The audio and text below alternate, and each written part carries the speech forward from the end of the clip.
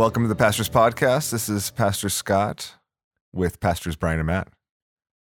Hello. Hey. I started without telling them I was going to start. Was that surprising to you? Did I catch you off guard? Shocked. And yeah, I don't know. Yeah, that was surprising. I'm the only one having fun here this morning, guys. I was trying to help So out. What's going so on? far. It's hard to have fun when you're so shocked.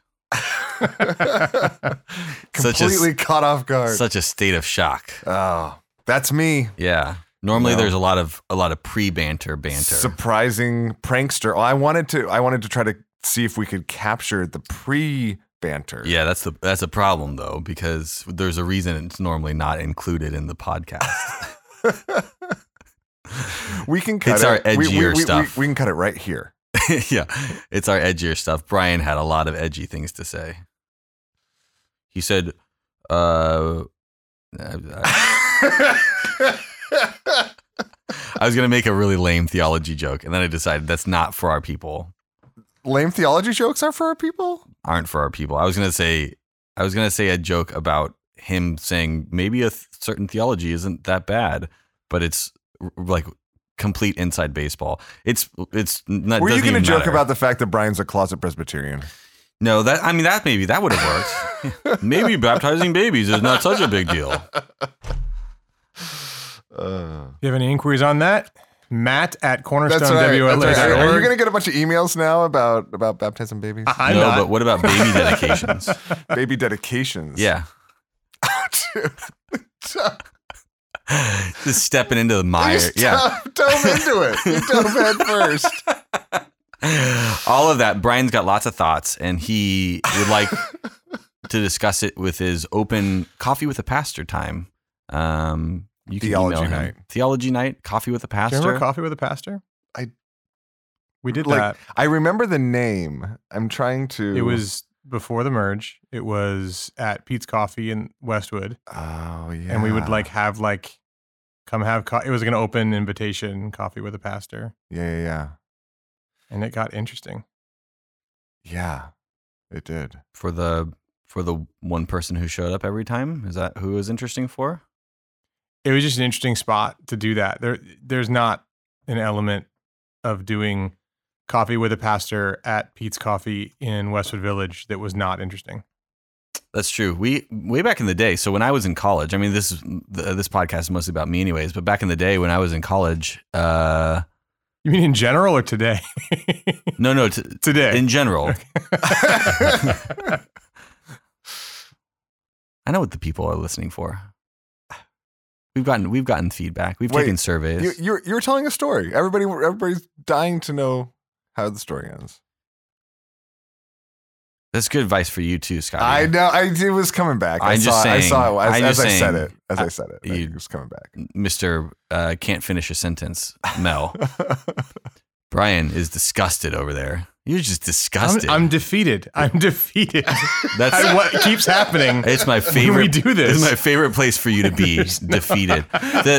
So when I was back in college, you and I used to go grab coffee at Pete's in Westwood, Yeah. and we saw lots of stuff back in the day. Yeah. There were a lot of wild people that used to hang out over there. It was a very interesting time discussing postmodernism and random stuff and terrible books, and it was wonderful. You were 24 years old. We both had lots of hair. I was 18. Lots of hair.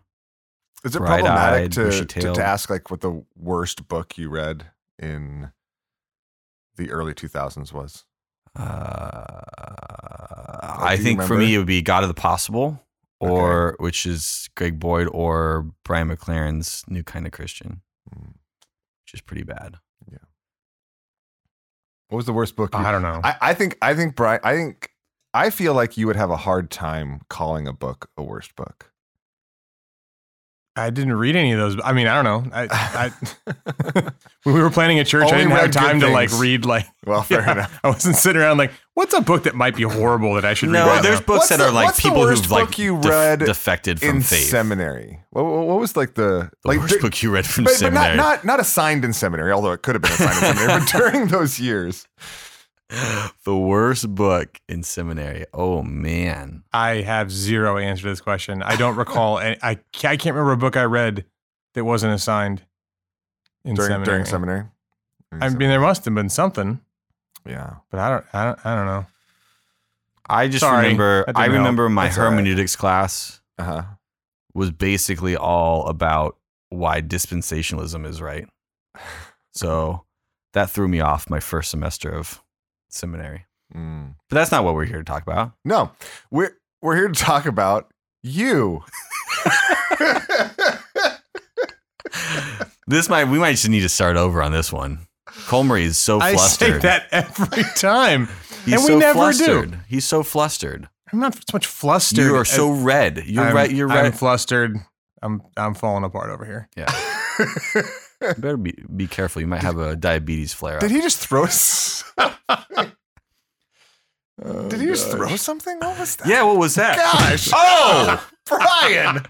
Don't throw your Man. mic. Just because it's not on video doesn't mean you just do whatever you want. Gosh, Brian. All right. We're here to talk about Matt, though. Hold on a sec. Hold on a sec.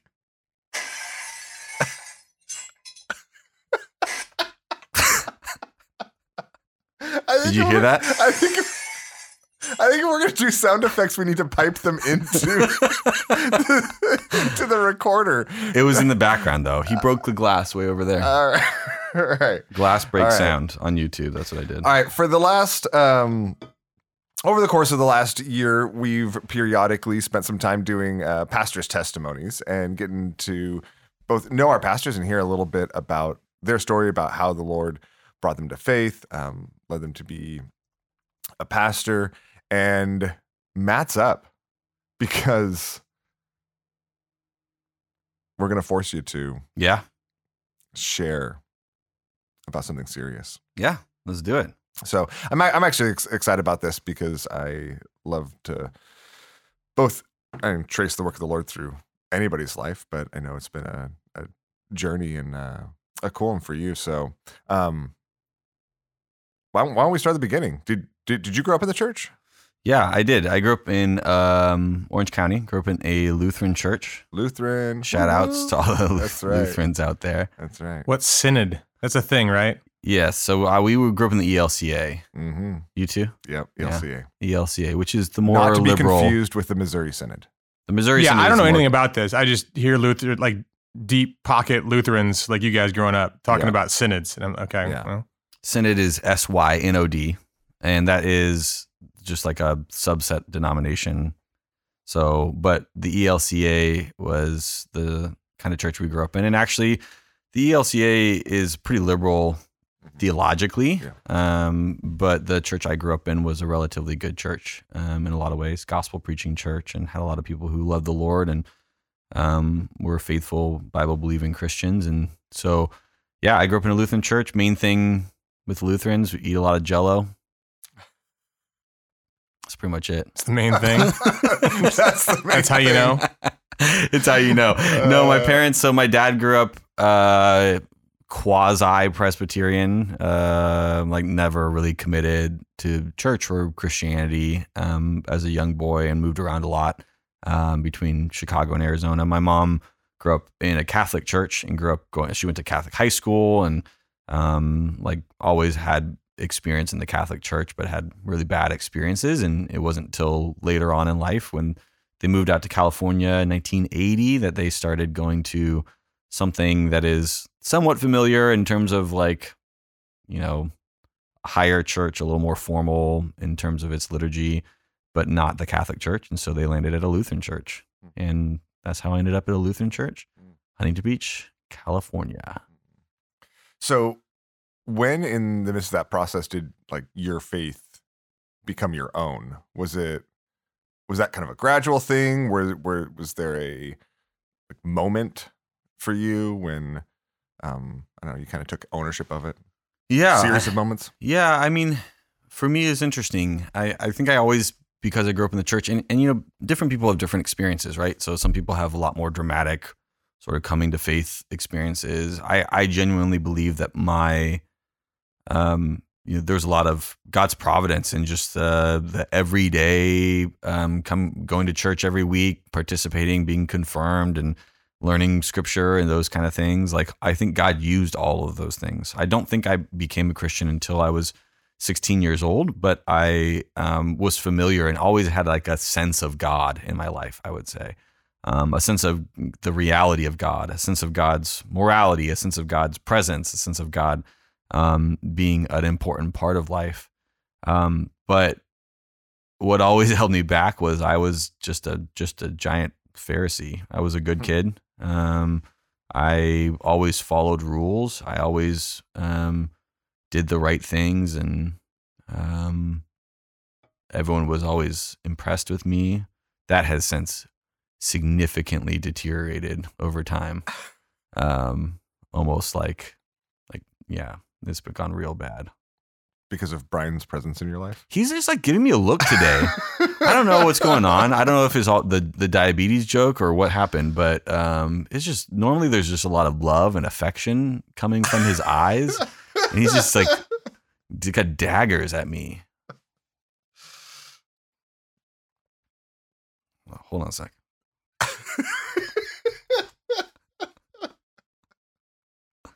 No, Brian, don't do that. Oh. When it repeats on its own, that's not good. I mean, we joke, right? But like when people are impressed with you, you kind of lean into that. Yeah, right? I mean, there's a sense of. Here's what I would say. I mean, when I look back on my, middle school, high school, like early high school life, like I think because I was a good kid, I followed the rules and my grades were good, and other things like that. There was a sense of not like being good with God, but not needing a savior, like not really being in touch with the fact that I had sin or any sort of things that needed to be dealt with by God. It was like, oh yeah, God's good, but I'm pretty good, and I'm a good kid, and that's what I'm supposed to be. It's very moralistic. And that moralism, I think, for me is something that was kind of like my guiding principle: follow rules, do good. And that's what Christianity was about. And I completely misunderstood what the gospel was. Gospel isn't God looking at people following rules and saying, hey, yeah, you're a good person, so you're on my team. The gospel is you, a sinner, desperately in need of a savior, needing to be rescued from your sin, guilt, shame, the wrath that is deserved because of that sin. And so it wasn't until I was 16 years old, had kind of wandered off, I think, away from church, but also away from just any sort of morality that kind of comes from being a young kid. I had a lot more freedom and had a lot more of my own ability to live out whatever my heart's desire was, whether it's sexual sin or partying or other things like that. Those were things that just kind of dove headfirst into, and came to the end of myself and realized, wait a minute, all these things I had heard about about forgiveness and sin and all these things that never clicked for me before this, never were a part of my life, never were a part of my consciousness when I thought about God. All of those things were now me. I wasn't the good kid anymore. I was the bad kid. I was the kid who was lying and stealing and cheating and breaking rules. And I was the kid who was doing stupid things and breaking my own moral standard. I was no longer this conception I had of myself as the good kid who was worthy before God because of my goodness. All of that comes collapsing, and I'm left in this situation where I'm like, man, how do I deal with this new understanding of myself as sinful, broken? And that's when the gospel finally became clear to me in my head, in a way that had never been before. Came through mainly a buddy of mine who just spoke the gospel boldly into my life and reminded me of things that I had heard but never really received, and became a Christian around 16, summer before junior year of high school. And so I want to take just a quick detour. Yeah. What would you say to kids that can have a similar experience as like the good kid?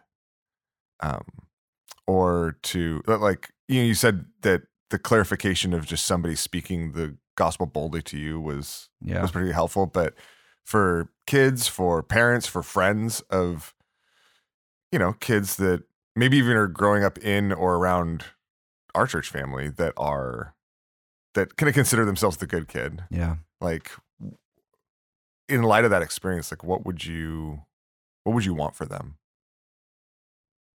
Yeah, it's a good question. I mean, for me in my life, it took me seeing my own heart, proving myself and my sinfulness in a way that was always there, but was much more subtle and hidden. I think the pride and the ego, the self-righteousness, we're always present, but we're just, hidden under good deeds and following the rules and those kinds of things. For kids who are like that, or for parents in that situation, I think one significant breakthrough for me would come from something like the story of the prodigal son, right? In the story of the prodigal son, you have one son who's wild, loose living, runs away from God runs away from his father in a very aggressive and overt way, things that we normally think about. He's partying and doing all these other things, whatever. And we think of the story about him, right? Primarily, this is a story about this son who's done these, wasted his father's inheritance, who hates his dad, who's lived this crazy lifestyle, and he's separated from his father because of his sin. But the thing that I think was eye-opening for me was that the older son also was separated from his father. And he's separated from his father not in his wild, loose living or other things like that. He was separated from his father in his rule following. And I think the key to me that really unlocked that door was recognizing that there's more than one way to run away from God. There's more than one way to break God's rules. Breaking God's rules doesn't always look like getting drunk and partying, doing things that the world considers, whatever is considered bad in the world, or worldliness according to Christian standards. You can run away from God by trying to follow the rules and think that is why you are better than other people or why you deserve God. And so the real danger for kids who are good is, I think, not recognizing that it's just as sinful to separate yourself from God by trying to earn his favor by following rules as it is by running from him and partying and doing all these other things. And depending on the gospel, resting on the fact that you are a sinner in your nature, and you are a sinner whether it's subtle like pride, whether it's self-righteousness, whether it's some sort of ego that is more subtle in your life, a superiority, an arrogance, or any of these other things that I think are connected to self-righteousness, or some wild, loose living, whatever it is. Both of these examples are different ways to run from God, and following Christianity is not about following rules. It's about loving and trusting in Christ for your forgiveness. So I don't know. It's challenging because I think there's a lot of kids who are good kids who it's going to take something to really open their eyes to see their own sinfulness. But I think it's helpful. It was helpful for me to have broadened my understanding of the categories of sinfulness, that it wasn't just the things that I normally thought about. The breaking of the rules. It's actually the following of the rules with the wrong motivation was something that can also separate you from God. Such a good reminder. All right, B. Yeah. Knowing Matt's story, I mean, I got questions about like how you became pastor and stuff like that, but what have you always wanted to ask Matt that right now, since he's on tape, you can ask him? Matt typically volunteers all the information we need. So I'm not sure I have. Well, we're good then. That's good. I have questions for you. I'm sure you do. What were you thinking? What were you thinking when you first met me? I don't remember. It was a long time ago. You were very young. I was very young. Not as young as you. Scott keeps saying he's been pastoring for 16 years. It's actually 17 years. It's longer now. It's 2022. 2005 is when you planted the church. The end of 2005. It was October. You were doing prayer groups. What time did you start core group stuff? Yeah, we were, huh? I forgot about that. The summer. I think it was just the summer. Just the summer? Yeah. All right, 16 and a half years. I mean, I think it was this time of year when like the idea came to fruition. I mean, I think we like planted inside of a year. Yeah, you're probably right. I mean, it was a pretty quick. Anyways. Yeah, I want to say also for me, I think one of the things that was really compelling, and this leads into the next part of my story, but I came to the end of my recognizing my sin, needing to hear the gospel, recognizing that Christianity isn't about following rules. It's about receiving the gift of salvation that God has given for us in Christ, the forgiveness, the love. That it's not about my work. It's about his work. That was like such a powerful moment for me, and I think a conversion experience. But on its own, I was untethered. And I don't know where that would have ended up, but I had a youth pastor who invested in me. Started coming to the youth group, and a youth pastor who just spent a lot of time, discipled me, read books together. We read horrible books together. It didn't matter, but we were reading books together and learning about God together. And so I honestly think, like, you know, and I'll be preaching on this in a couple of weeks, that Jesus gives us a command to go and make disciples of all nations. Like there's a sense in which I very possibly could have converted, and then like my faith could have stayed really shallow for a long time had not certain things happened, including the discipleship from my youth pastor, but then even from you guys when I came up to college. And so, you know, it's one of those things for me. I look back on the church and like God's sort of sovereignty over all of it, and the picture that we normally think of when we think of salvation and becoming a Christian. And to me, I'm so excited that I get to now help form disciples as a pastor, because I think that's what was so impactful for me in my life. Huge, obviously huge, beautiful, incredible conversion experience. Becoming a Christian is such a beautiful, radical, life-changing thing. But God calls us to become Christians, but then also be formed into disciples. And that was really key in those early few years with a particular youth pastor who invested in me during my junior and senior year of high school. So that was extremely impactful. And you guys are a huge part of that story too, on the next sort of handing off from that. So, so you and Nicole knew each other in high school. You started dating in high school. Started dating senior year of high school, yes. So you might have questions about that. Yeah. Yeah. Like I just how? wore just a low. I had a low cut Are those questions V-neck for shirt. Nicole? Like, I had why? a low cut V-neck shirt on one day, and she just That was it. it was enough. I mean, you guys were. I mean, you were kind of told, you know, even at that point, that you were too young for this, and Sure. you know, things like that. I mean, I know teenagers in my house and in our church that I'm like, yeah, they're too young for this.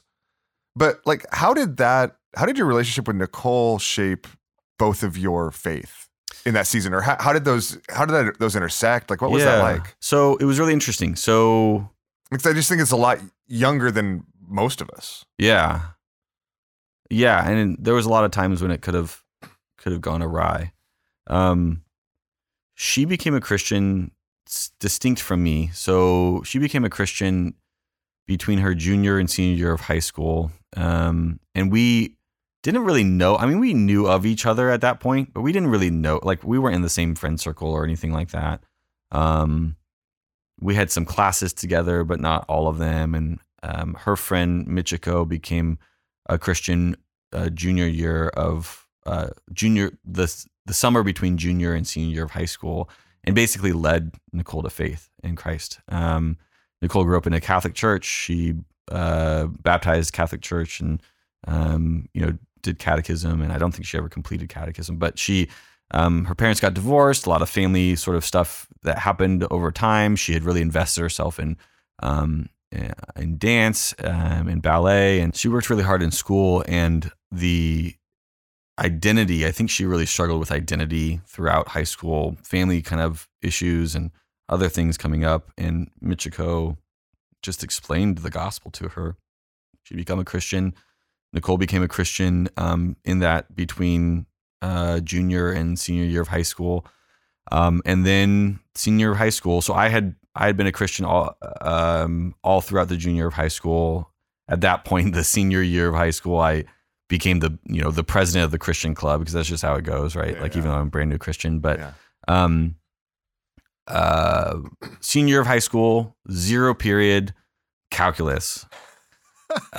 Brutal. So I'm sitting in the back of the class, and I'm sitting here thinking, like, that's a detail I don't remember. This is great. I am sitting in the back of the class, and surrounding, like, back corner, normal spot for me, back corner, the 3 quietest kids in the school are around me. I'm like, 0 period calculate. I'm gonna fall asleep this whole year. Like, I'm gonna really struggle staying awake if I don't move seats. And there's 1 seat open.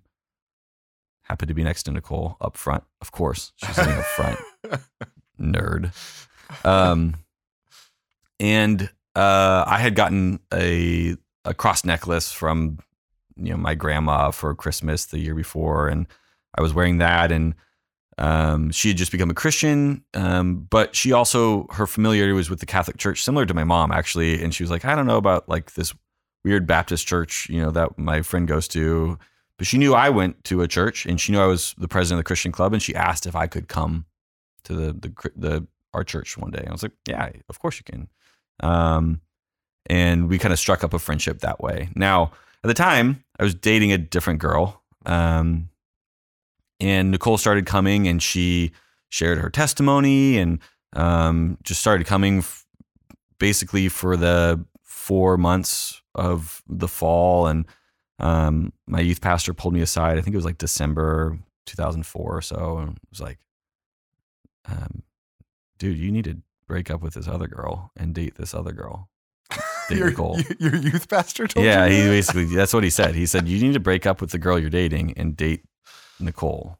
Like, I knew this part, but that's a bold move. It's a bold move. Was the other girl in the church? Kind of. Is that why? Because Not for long. It's really worse if she's like, he was like 4 seats down. He was pretty charismatic, so I don't know if he would consider it, like a word from the a Lord. word from the Lord kind of thing. I don't know. Anyways, if he did, he's pretty happy right now. That's right. Yeah. Anyways, that's I mean, there's something there. Yeah, but that's a whole thing. But anyways, he said that, and I kind of thought about it, and I was like, he's kind of right. He's kind of right. Yeah. He's kind of right. So I broke up with this other girl. Sorry about that. But and then Nicole. I think she's okay now. Anyways, it wasn't meant to be. It wasn't meant to be. Yeah. Nicole's friend Michiko and my friend Kyle, we started just kind of hanging out as like a group of friends, Christians. Like, started just like, we weren't all in the same youth group exactly, but we had a lot of friends to like classes together, and we were, we were in ASB together and other kinds of stuff like that. So we were around each other a lot, and we just started spending a lot of time together, and it was just friendship. I mean, we developed a strong friendship in that time. We knew it was senior year of high school, no idea what was going to happen college-wise. We didn't really start dating until later on in senior year, because we were like, look, like, we're enjoying time together, and it just developed as a friendship first and foremost.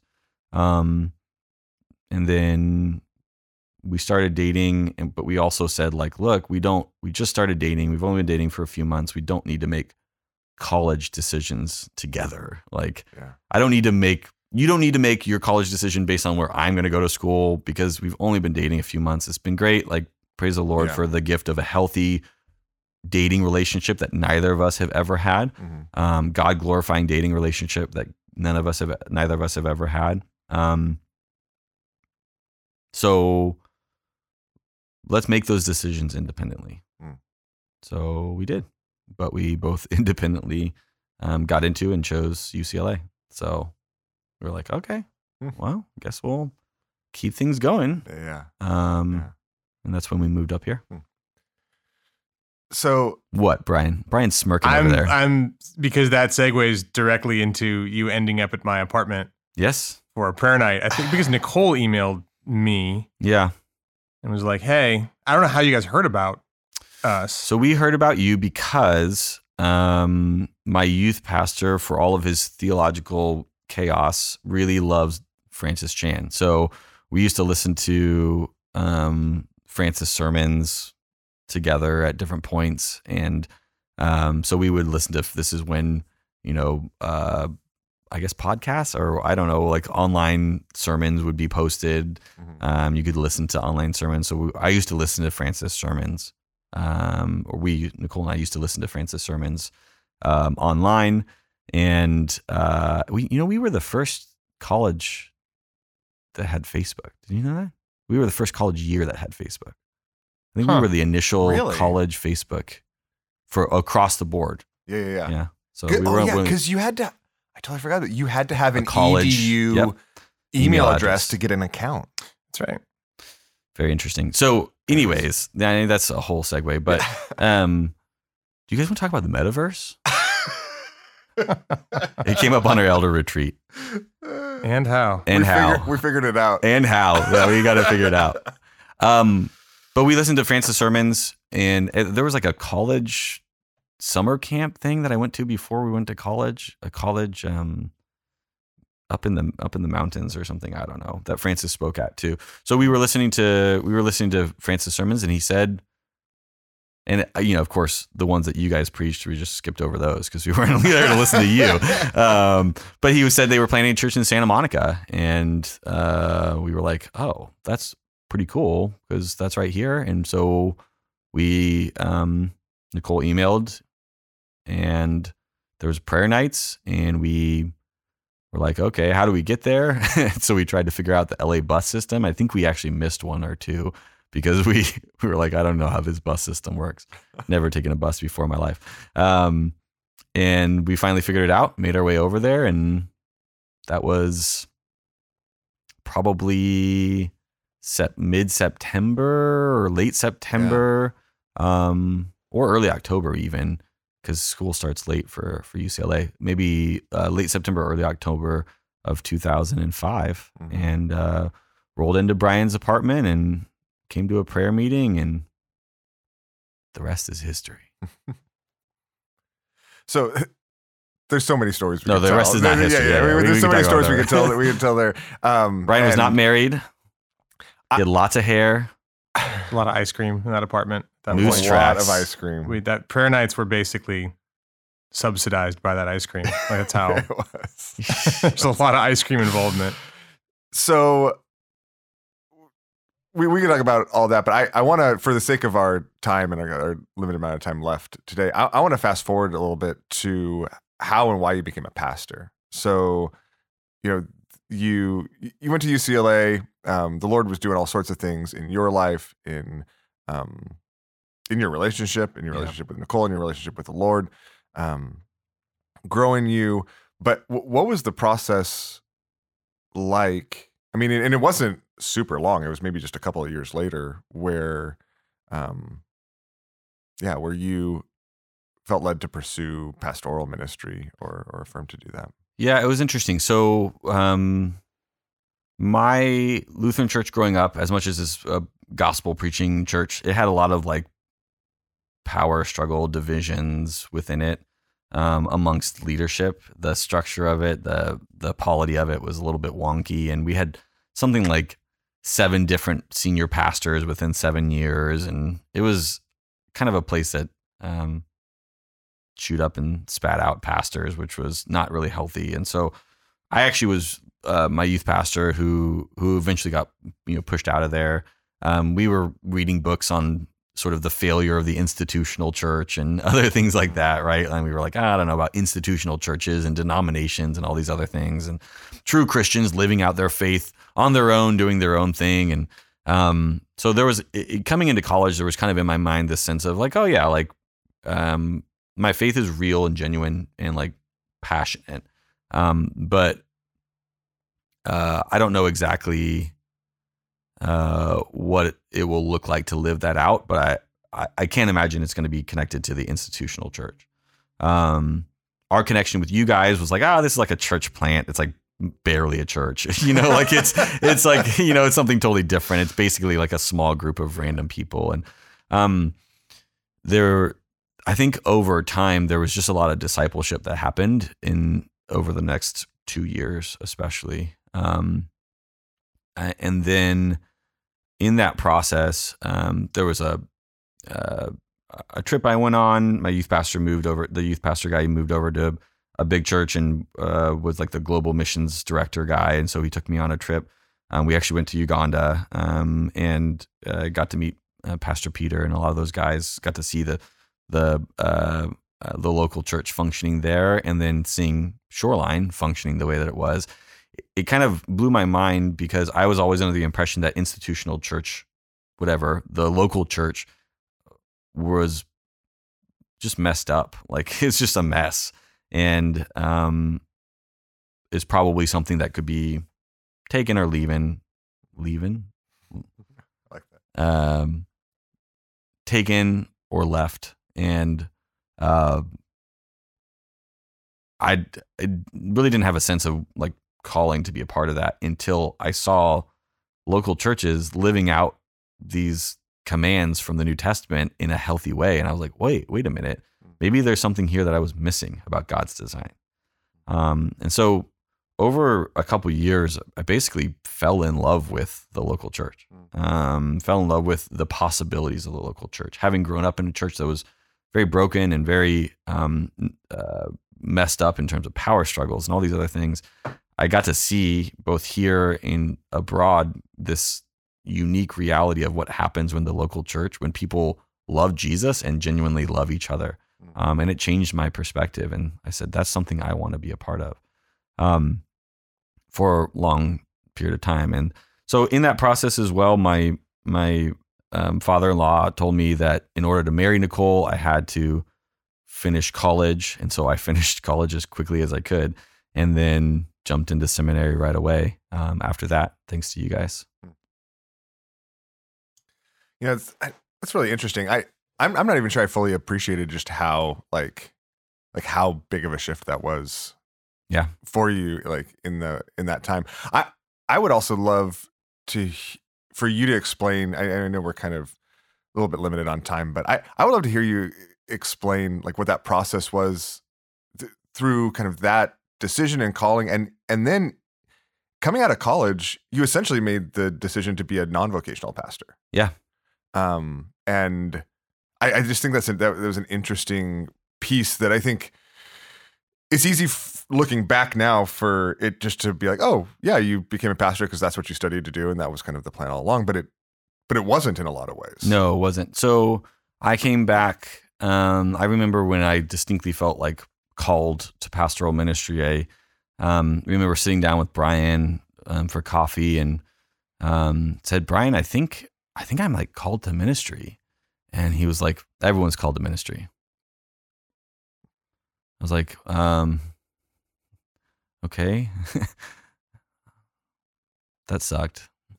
I was like, yeah, I mean, like, I think Do you remember this conversation? No. Do you want to know why? Sure. Because he had it with me. Is that No. I think I had it with you also. Okay. I remember where I was.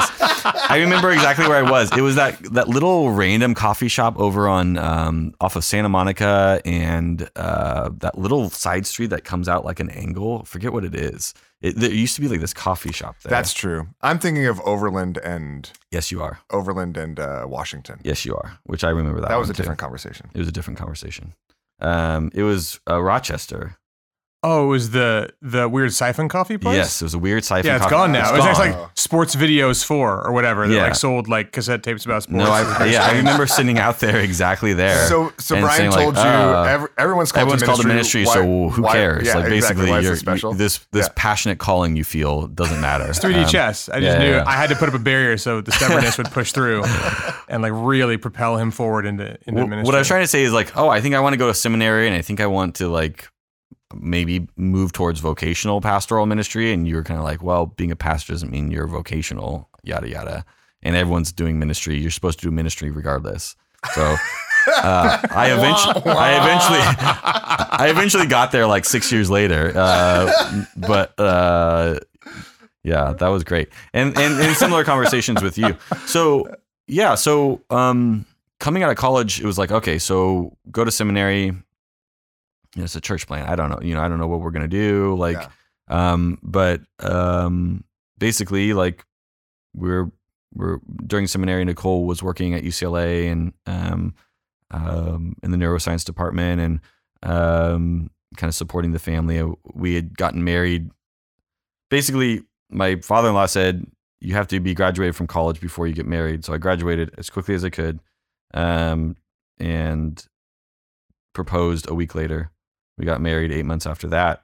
I was already in seminary a couple semesters. When we got married, we were barely 21. Got engaged at 20. Married 1 month after Nicole's 21st birthday. We were babies. And then got pregnant with Owen basically 7 months into marriage. So we had a kid coming along the way, and I had been in seminary for 3 semesters, but basically stopped and said, well, Nicole's going to be pregnant and I need to get a job. So I had some experience with substitute teaching and did some long-term substitute teaching for middle school math. Always been strong in math and done a lot of math tutoring and different things like that. And so got connected with a math computer program, ST Math, where I guess everyone probably knows now after the pandemic. Everyone probably used it.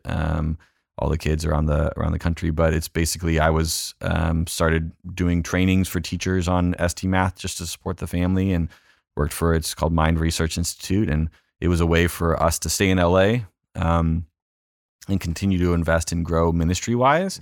And it basically was turning into a career that would support me bivocationally and support the family bivocationally and stay in LA that direction. So that was a shift for me too, because I came in and expected, vocational ministry is what I'm going to seminary for, but seminary had not been completed and I was still doing a lot of ministry. In college I was doing homeless ministry and still continue to do a lot of that there. I do a lot of teaching, a lot of other investment on a variety of sides, but was kind of expecting to probably be bivocational for the rest of life. Continuing to work for Mind Research Institute, and God had other plans. Yeah, I mean, it was interesting because even when I think about it, you could have just kind of gone all in a seminary, figured out a way to make it work, and then gotten a job tried to get a job somewhere as a pastor. But there was also it seemed like a piece of that where you made the choice and felt called to stay here. Yeah, kind of in a sense, whatever it took. Yeah, kind of. That's how it was. It was I'm being trained here for ministry. I don't want to do that somewhere else. I don't feel called to be some different place. Like I don't, and in the midst of that, honestly, because of like my youth pastor connection, like there were like a variety of different job offers and other things like that. But I mean, I was so desired. It was just like there's like one job offer somewhere. But I mean, there was outs is what I would say. There was outs either with the family business or outs with other ministry opportunities that could have come. But Nicole and I have just, I think, continually over time felt this distinct impression, and I believe it's God-given, but I don't want to say like God spoke to me or something. I just believe a God-given burden and impression in our hearts that we should be in LA. We should be continuing to invest in Shoreline, continuing to invest in this place, continuing to get ministry opportunity. I felt so blessed because I knew a lot of guys in seminary who were studying and weren't getting a lot of opportunities for ministry. They were fighting to get to teach a Bible study once a month or something in different contexts. And for me, I was leading small groups and teaching classes and doing all these other things. You guys were giving me so many opportunities to preach and other things like that. Like, why would I run away from a great training ground opportunity? There's things to figure out on the logistics of supporting the family financially, but we wanted to be here, and we believe that God wanted us here. And so, we basically made the choice to say, we'll stay here no matter what. We'll make it work, and expected to do that long term. Yeah. And then an opportunity came up to come on full time here. Well, when Kevin moved to Guam. And Pastor Kevin moved to Guam, and a family ministry pastor opportunity came up, and I remember it was a hard conversation with my boss at my company because we were basically expecting to be around long term. Yeah. And it was a ministry. It was an opportunity there to minister to people and serve in a different secular context. So there was wrestling that came with that. I had been like, I'm ready to go. I'm ready to stay bivocational for the rest of life. And then God kind of twisted that and said, you know what? Here's an opportunity to full-time be on staff at the church. And that was a huge transition for us as well. Well, we could do this for hours. Bunch of kids along the way too. That's right. Bunch of other stuff. Yeah. We could. I mean, what? Anything we're missing? B? Early on, by the way, just to give you a sense of like what discipleship looked like early on, it was like before Brian, it must have been finals week of 2005 or maybe like winter 2006. And we were at a prayer night. It was a Thursday night. I had like 2 finals that next day, and Brian, with his diabetes, had stepped in some poison oak or something like that. This is yeah. And Chrissy, not married to Brian, not married, not dating. Just looked at like below the knee of one foot. I'd spoken on some retreat, and I guess on a hike, I had touched some poison ivy, and so like any, I would say, normal human being, I scratched it like crazy. And so my lower leg like kind of swelled up, and Chrissy on a prayer night looked at it and was like, you need to go to the hospital. Like one calf can't be twice the size of the other calf, and that's normal and okay. And so Matt is like, I'll go with you. Like, okay. So we went to that weird St. John's. St. John, but it was like a St. John's offshoot. Yeah, it was like a pop-up hospital. Yeah, it was a pop-up. And there's taco truck and hospital. There were very many. One of the restrooms overflow while we were there. So in like the room, like water starts seeping under the door. Yeah, they moved us around a few different places. Yeah, there was there for like random 5 hours. Bone saw in there, and like you had, like we're holding it up and playing with it. Yeah, there was like why are there really significant medical instruments just right in this room for us to just hang out with? Probably 2:30 in the morning when we got back. Finals week? Yeah, I had 2 finals the next day. And can I tell you something? Matt was excited to be there the entire time. Both very supportive of me just as a person, and also just enjoying the ride. Yeah. So I have enjoyed the ride. Seems like a good way to characterize the whole thing. Yeah. Any last thoughts for the people, Matt? I mean, I got lots of thoughts. All right. Well, I got lots of thoughts. Maybe I shouldn't ask. I think what I think is interesting is in the midst of life, you don't have the whole story, right? Yeah. And you see like a portion, or you have ideas of what might be going one way or the other. Like I could not have predicted 95% of the things that happened, whether like how I came to faith or meeting Nicole or college or meeting you guys or coming on staff, being bivocational, all of the things. Like I could not have predicted the timing of it. None of it would have been what I would have done. The way it all happened, none of it would have been what I would have done, and wouldn't trade it for the world. So it's a sweet reminder. It's glory to God for the way that he just directs that. And that's true, even though yesterday you just brutally made fun of me in front of the whole church during a God's activity, saying my jokes are terrible. So when a pastor gets on stage Yeah. and says, we went on an elder retreat Yeah. and we worked on a bunch of things and our jokes, and jokes, and that's all he says, and you take that as directed at you, and apparently you think the congregation did as well, I don't think that's on him. It's on him because he said, no, number one, he said, we've all like incredible character. Like these men have incredible character, but terrible jokes or something like that. And he said, and I'm not looking at anyone in particular, as he looked and stared directly at me. He made eye contact with me. And he's like, yeah, I'm looking at you is what the next sentence was. So I don't know. I was in the back. Maybe I missed that. For the record, the first eye contact was inadvertent. You know, you're just like, Yeah. But as it came out and the timing corresponded with me seeing him, like I couldn't look away. That was the problem. Yeah. It was good comedic timing, whatever happened. Whatever happened. I'm just saying I've enjoyed the ride. Even the bumpy parts. And we have to.